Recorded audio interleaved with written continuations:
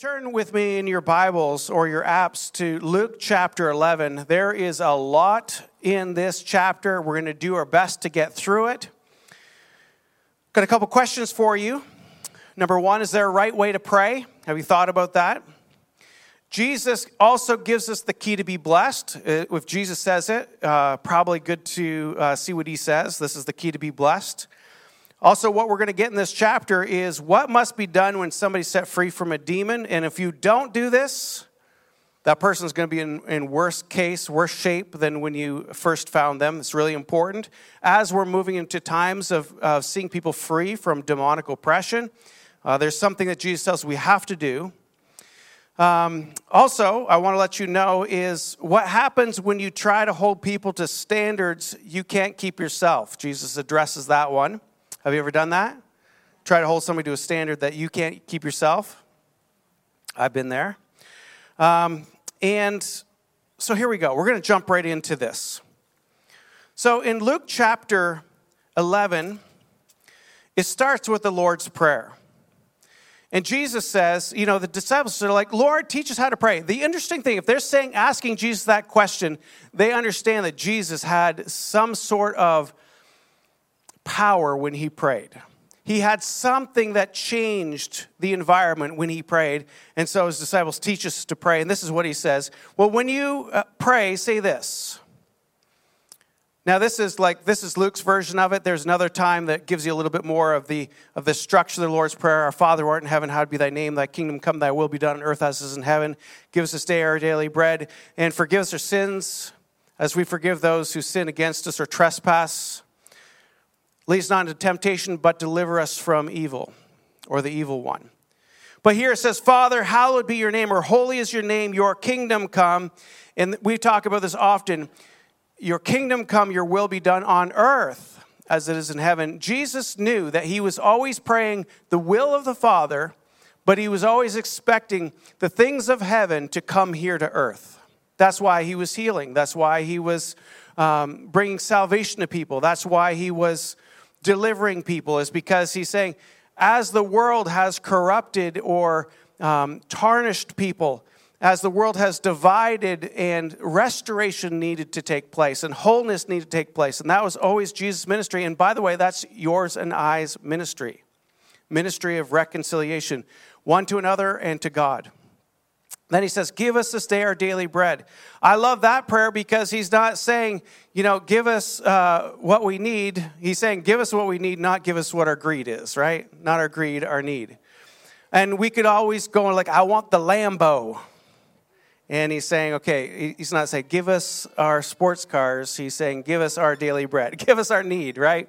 Now, God can bless you. There's nothing wrong with those things, by the way. But he's saying, when you pray for the basic needs and forgive us our sins. And again, he wants us to be reflective. It's interesting that Jesus even prayed this. Forgive us our sins. Even though Jesus was sinless, he knew that we needed to be reminded of our shortcomings. And then we need to forgive those who have sinned against us. And that's forgiveness. That, by the way, forgiveness actually sets us free. It doesn't necessarily set the other person free. If you go to Celebrate Recovery, you'd kind of know that principle, right? Well, here we go, and lead us not into temptation. So here he's pointing out, he's saying your own sinfulness, but then he's saying there is a devil, there is Satan that will tempt you, and he's saying let's not be in a place of temptation. He goes on to say this, and this has to do with prayer as well. And so this is an important story that Jesus loves telling us these parables. So he says, which one of you, this is verse 6, has a friend and will go with him at midnight and say to him, friend, lend me 3 loaves, for a friend of mine has arrived on a journey and I have nothing to set before him. And he will answer from within, do not bother me. The door is now shut and my children are with me in bed. I cannot get up and give you anything. I tell you though, he will not get up and give him anything because he's his friend. Yet because of his impudence or his persistence, he will rise and give him whatever he needs. I tell you, ask and it will be given to you. Seek, you know this verse, seek and you will find. For anyone who asks receives, and the one who seeks finds, and the one who knocks it will be opened. What father among you, if his son asks for a fish, will instead give him a serpent? Or if he asks for an egg, he will give him a scorpion? If you then, who are evil," thank you, Jesus, for calling us evil. Basically, he's saying, though, if you're worldly, good fathers will do this. They won't give their sons a scorpion if they ask for an egg, or a serpent if he asks for a fish. He says, if you who are evil know how to give good gifts to your children, how much more will the Heavenly Father give the Holy Spirit to those who ask him? Okay, so he's talking about prayer again. He's going on and saying, so there's a guy, back in the day, everybody lived like in this one-room house. And if you've been into any developing countries, that's still common today. The whole family would sleep in one bed. And so he's saying he's come to the house at midnight, and a culture of honor and a culture of hospitality. A guest comes into your house, you need to have something to feed him. This guy didn't have any food. He's going to his neighbor's house. He says, "Can you lend me 3 loaves of bread?" The guy says, "I'm already in bed. I'm your friend, yes, but I'm in bed with my kids. I'm going to wake everybody up. I can't do it." But the persistence, and there's something about persistent prayer that God responds to. Jesus gives this parable. Jesus gives this story. He says, it's not because he's a friend, it's because of his persistence. Now, I'm a little confused by that, because we're called friends of Jesus, right? He calls us friends. And here in this, he says, I'm not responding because I'm your friend. I'm responding because of your persistence. What is that? I think it goes back to when we say, "Our Father who art in heaven."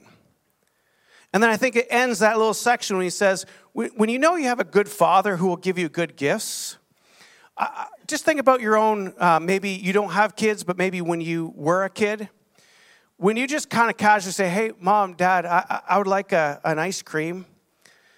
Or when you kids say, if they ask once, and it's like, "Oh, you know what? I'm off the hook. I don't have to get them some ice cream." But if they're like, "Mom, Dad, here's the ice cream store. We're going to pass by. Mom, Dad, ice cream. Are we going to have ice cream?" "Really? Yes. We love you, Dad. We love you, Dad, so much." And you say, "Okay, all right. We'll stop and get some ice cream."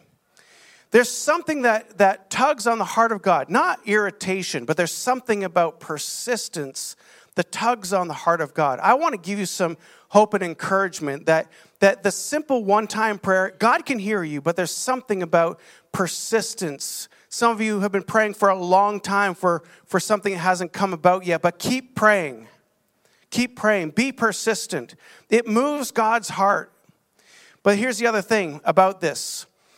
He says it has to do with what we're asking for, though, too. He goes, like, what father will give a scorpion if he's asked for a fish, or another awful thing if you're asking for this thing? And he's saying, the Father is so gracious to you that when you ask, he'll give you the Holy Spirit. I think that's key, because I think sometimes we get so preoccupied in thinking what we know, what we should have, and really we need the Spirit of God to tell us what we need.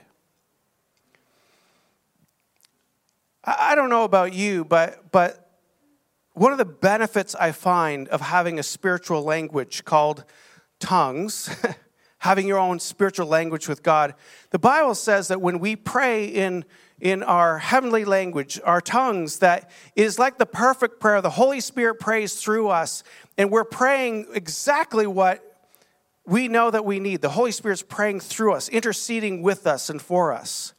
And I think that is when we start this worship time together, we are being reminded by God to say that we need to be filled by the Holy Spirit and keep being filled by the Holy Spirit and ask for the Holy Spirit. And he's gracious every single time to give you his Holy Spirit. Because why? Because we need that power, we need that discernment, we need that encouragement that the Spirit of God will give us when we don't know what to pray, when we don't know what to ask for, or if we're asking for the wrong thing, he will redirect us and say, hey, yes, be persistent, but be persistent in the right direction. Okay, so here we go. Then Jesus casts out a demon. And the religious guys are starting to question Jesus of who he really is. At this point in time, they don't believe he's the Son of God. And they're saying, hey, you're casting out the demons by Beelzebul. Beelzebul was basically Satan, or the head of the demonic. He says, see, you can only do this because you're demonic yourself and you're casting out demons. And she is like, your thinking on this is so wrong. And it seems like common sense, right? He goes on to say, a house divided cannot stand, right? He goes, obviously, and if I cast out demons, this is verse 19, by Beelzebul, by whom do your sons cast out? So basically saying, there are other people who can cast out demons amongst you, religious people. So are you also saying that they're demonic, casting out the demons? Jesus always puts it right back on him. He is like, wow, you are so good, Jesus. He goes on this, but in verse 20, but if it is by the finger of God that I cast out demons, then the kingdom of God has come upon you. When a strong man, fully armed, guards his own palace, his goods are safe. But when one stronger than he attacks him and overcomes him, he takes away his armor which he trusted and divided his spoils. Whoever is not with me is against me, and whoever does not gather with me scatters. Jesus is not mincing words right here. And I want to say for you and I, we need to neither be, we can't be lukewarm. We better be either hot or cold. Now I'm telling you, be hot. Don't be cold. And this church is hot, on fire for God. But the lukewarmness, he's basically saying, this is what happens when you're lukewarm. You kind of play both sides of the fence. And what happens is we're sometimes for him and sometimes we're not for him, but we're not for him, we're against him. It's a time that we cannot be in this lukewarm place. Now, there'll be some out there that will never accept Christ and they're going to be cold. But the concern is for those who, and I'm talking to you online as well, for those of you who are kind of like, I'm kind of in, I kind of want to live my life, but I want the assurance that someday I'm going to go to heaven. No, he's saying, you got to be for me. You got to be for me. You can't be embarrassed by me. You can't live halfway in. You got to be all the way. And then when he goes on, he's starting to talk about this casting of the demons. So then this is the important part. Remember I said what happens when a demon gets cast out? We talked about last week.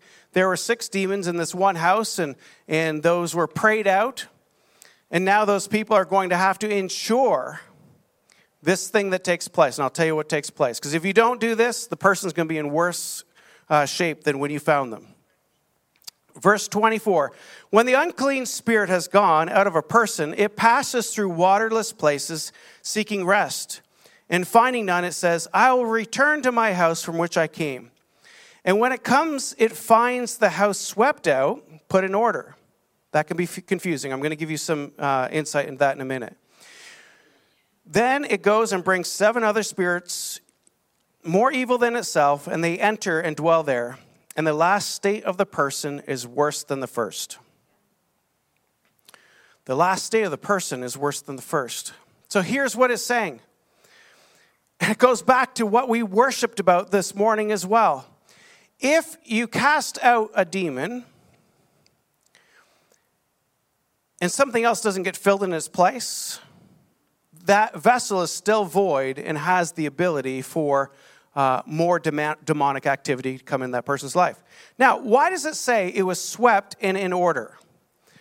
I believe that sometimes when you've been there, I've been there, that you've been freed from something and you've been freed by in a way of like, okay, it might have been a spiritual experience that you got free, but then you start going on to self-will and self-discipline, and I'm going to put everything right in my life, and you try to do it on your own strength.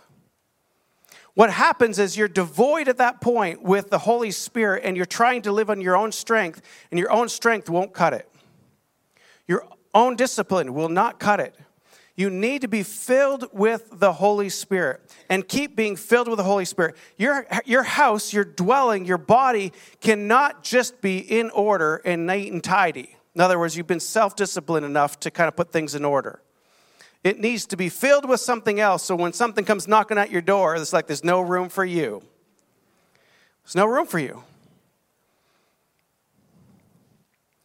Can a Christian be demonically possessed? I'm not going to answer that one today. But I'll give you a clue. I don't believe a Christian who has the Holy Spirit in their life, I don't think they can be possessed. I think they can be oppressed. So here's the reality. I believe all of us can run the tendency that if our house isn't full, in other words, there's room in the inn, not completely filled by the Holy Spirit, there's room for something else to become a Klingon. I don't know why the spirits want to go into human bodies. We do know that sometimes they're cast into animals. Remember, the demonic was cast into pigs. They all ran off the cliff and died. But for some reason, humans can be an attraction to the demonic activity. They're housed there. So the key for us to learn is understanding that we got no room in the inn. No room in the inn. When you have temptation and you give into that, that's opening a door. And they're basically saying, hey, I've left the door open. I've left some room for you. And Jesus is reminding us here that watch out, because your condition might not be so good if you keep leaving room for the demonic to enter your life. Now, you don't need to go around every day and say, okay, do I have all demons hanging off of me and all this stuff, and right? And we'll go Ghostbusters and zap, zap, zap, and we'll take care of you guys. I will be in my Ghostbusters suit later in the foyer for you, and we'll take care of some business. No, you really have to realize that we live in a spiritual world, right? As followers of Jesus, Jesus is trying to understand and teach us that first how to pray, right? How to connect our hearts with God our Father, who, by the way, loves us. I love that he's showing us that this familial relationship, a Father who's good to us, who gives us good gifts, and this is how we should pray, and God will look after us. But then he's saying there's a demonic activity out there, and this is what we need to do. Make sure your house is filled with the Spirit. That's why he says, when you ask of the Father to give you these good gifts, he will give you the Holy Spirit abundantly. He wants you to be filled with the Holy Spirit. I guarantee you, if you try to live your life void of the Holy Spirit, you will not have the fullness and the power and the strength to overcome the things that you need to overcome. All right, here we go. True blessedness is what this says. Now, Jesus tells us how to be blessed. Jesus tells us how to be blessed. Verse 27, as he said these things, a woman in the crowd raised her voice and said, blessed is the womb who bore you, and the breasts at which you nursed. So they're saying, blessed Mary, blessed Mary. Now I want to let you know that Jesus corrects this person who says, blessed be Mary. He says this, blessed rather, Jesus' words. You want to know how to be blessed? Here you go. Blessed rather are those who hear the word of God and keep it. You want to find blessing in your life? Learn what's in the word of God and keep it. It's that simple. It is not some master formula. It's learning what is on God's heart in his word and ask, not only ask to keep it, but do what it says. Keep what it says. Not bless this, not bless that, not listen to this preacher and listen to that preacher. It says, no, blessed rather are those who hear the word of God and keep it. So today you know how to be blessed. Know the word of God and keep it. Then he goes on and says the signs of Jonah. Signs of Jonah. I am concerned that there's already somebody on the platform getting ready to play. That means he wants me to land the plane. And the plane is just taking off. How do I do this? We'll circle around one quick loop and we'll land again. Don't worry, I'm going to go for it. Don't worry. This is too important. Sorry, I'm also spitting up here. Okay, here we go. The sign of Jonah goes on to say this, and I could kind of paraphrase this. Jesus is really concerned that over time, God has given people to show the world who God the Father is. So he started with Jonah, he sent him to Nineveh. He allowed him to be a witness to Nineveh and say, repent.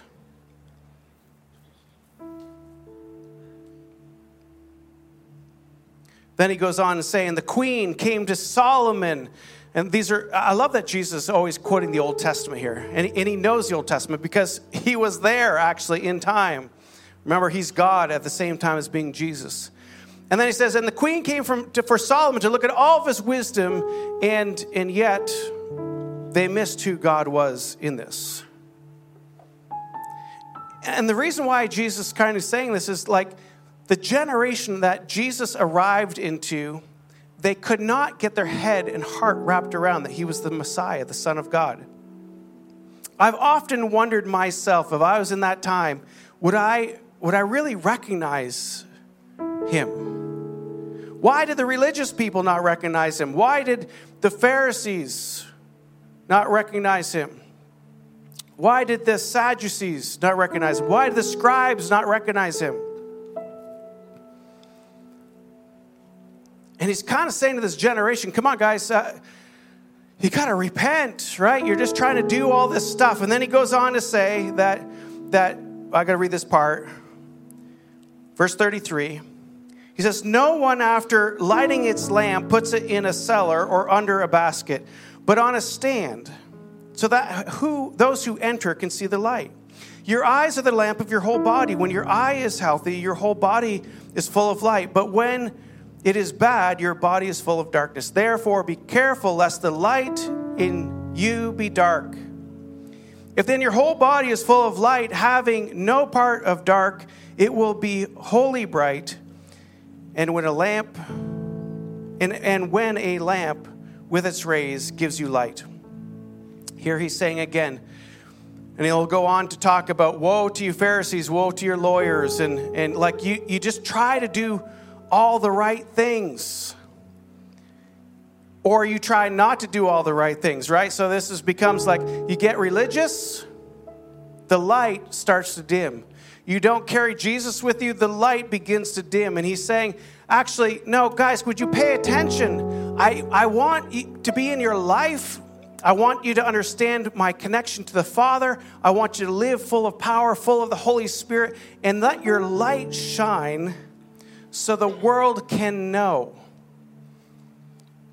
See, he was concerned that the world is not knowing, and he's wondering why people's lights are going dim. And he's concerned about that, and he's challenging us today to say, hey, do people know who Jesus is? And they don't have to, you don't have to tell them? Because the way your life is so emanating with light. Well, what is this light? I believe it's the fruit of the Spirit. When you're full of the Spirit, you can't help but emanate greater love, greater joy, greater peace. So he goes on and he starts criticizing Pharisees and lawyers. Sorry for all the lawyers in the house. I'm sorry. He's criticizing them. He's criticizing a religious person, so sorry, Mark, too. He's criticizing me. Well, the heart that they had. The heart that they had was really about trying to make everybody do the right thing. But they actually didn't have the love of God in their life. Jesus, by the way, does Jesus talk about tithing in the New Testament? It's a trick question. Don't answer because I don't want to embarrass you. Most people will come up to me. It's like, hey, tithing's an Old Testament principle. We don't really have to tithe anymore because that's Old Testament. And by the way, Jesus right here, in New Testament, here we go. New Testament, Jesus talking about tithing, says here, but woe to you Pharisees, for you tithe mint and rue and every herb and neglect justice. Well, that doesn't really say we should be tithing, right? He says they tithe, but they neglect justice, and they don't have the love of God. Then here he goes. He gets us. These you ought to have done without neglecting the others. So in other words, no, you should have been tithing, but as you're tithing, you also should have been practicing justice and the love of God. See, woe to you Pharisees. You love the best seat in the synagogues and greeting in the marketplace. Woe to you. You are like unmarked graves, and people walk over them without knowing it. In other words, their lights aren't shining. They're like the dead, So it'd be really disrespectful to walk over somebody's grave, right? We would even have in our own culture. That would be very disrespectful. But he's basically saying like this, you guys are walking around, you're actually treading on people, and you're like dead, and you're not actually showing the light and life of Christ through a life of repentance. Instead, you're putting all this burden and pressure on people. And that's what I'm saying. When we try to put a bunch of rules on people but not love them, we're not representing Jesus really well. Then he goes on to saying, woe to you lawyers, and lawyers, they weren't acting honorably, and they're in it for themselves, and extortion.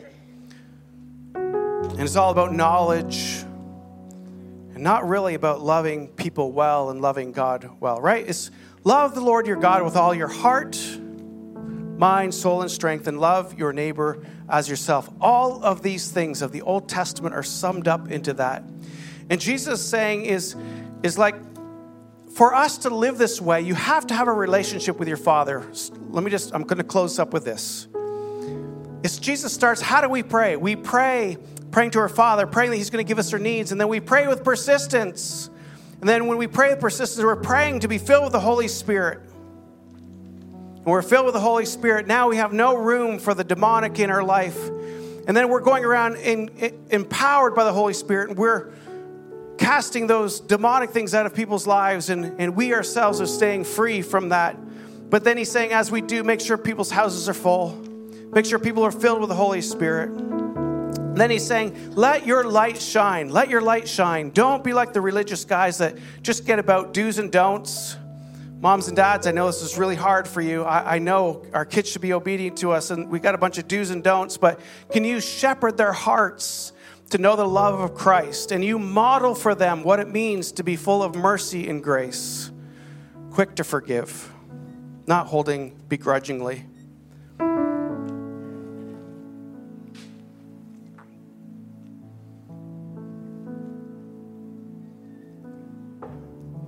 Yes, does he want us to give generously? Yes, does he want us to tithe? Of course. But if we just check boxes, we went to service, we're in life group, we did our charitable giving, we served the homeless, and if we're doing just a bunch of good things, but we don't have love for God and love for others, we're not being the light that Jesus wants from us.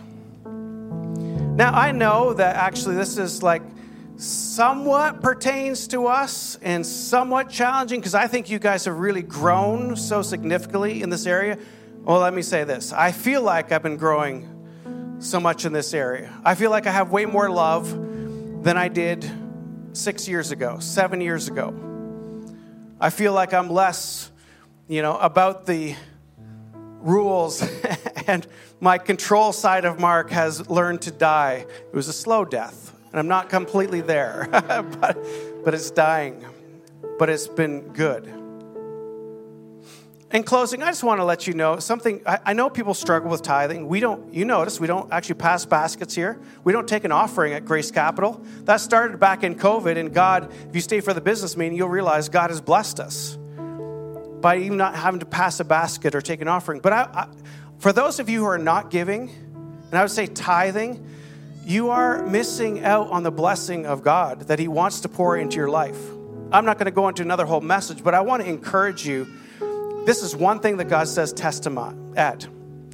Make it real easy for you. If somebody came up here and I had 10 $100 bills, and I was right here, you came up here and I go, 1, 2, 3, 4, 5, 6, 7, 8, 9, 10. I give them to you.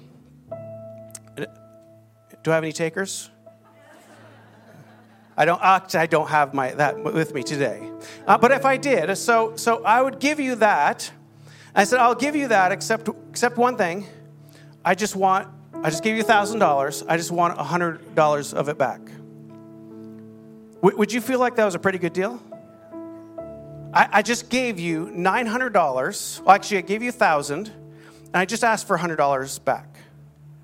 That's a pretty good deal, right? Like, I'd be like, oh my word, I can't believe you just gave me that much. You'd be like, I'm just joyful to give that back. The Bible says that we should approach our giving in that way, that we have so much joy to give back to God just a portion of what He's already given us. God has given that to you as a gift to be stewarded, and He's giving you 90% to do with what you wish, listening to the Holy Spirit and being generous with it, but He's only asking for 10% of it back. Don't make it about a rule, make it about a relationship with God, that you get to do it with joy and excitement to who He is. Pharisees, they made it about a rule, and they started to oppress people with that. And Jesus says, no, you're missing the point. You're missing the point. In closing on this one, I will land the plane. I will land the plane, Pastor Richie. Here's the plane landing. God loves you so much. He is crazy for you. And Jesus taught us how to pray, and He wants us to pray fervently, often, and connecting our hearts with God. Then He wants us to be salt and light to the world and let our lives emanate and beam, filled with the Holy Spirit, not leaving any room for anything else to reside in our lives. And then we need to realize that it's our mission is to go out and see other people live with freedom. Not into this do's and don'ts, but live into freedom, connecting them to God the Father, who will set them free. Thank you, Jesus, for giving us Luke chapter 11. Welcome to Church Online. My name is Pastor Mark, and I just want to say thank you for taking the time to join us in watching our services online. Maybe you can't be at our location today and you're watching this from home or on the road. We just want to say thank you for tuning in. And maybe you can't get to a physical location at Grace Capital Church, then this becomes part of your regular routine to do church live on your computer or on your device. We want to say, invite some friends with you. Do church together. Life is so much better together, and discovering what God has for us is meant to be done in community. Gather people together and enjoy these services for weeks to come. Thank you for watching.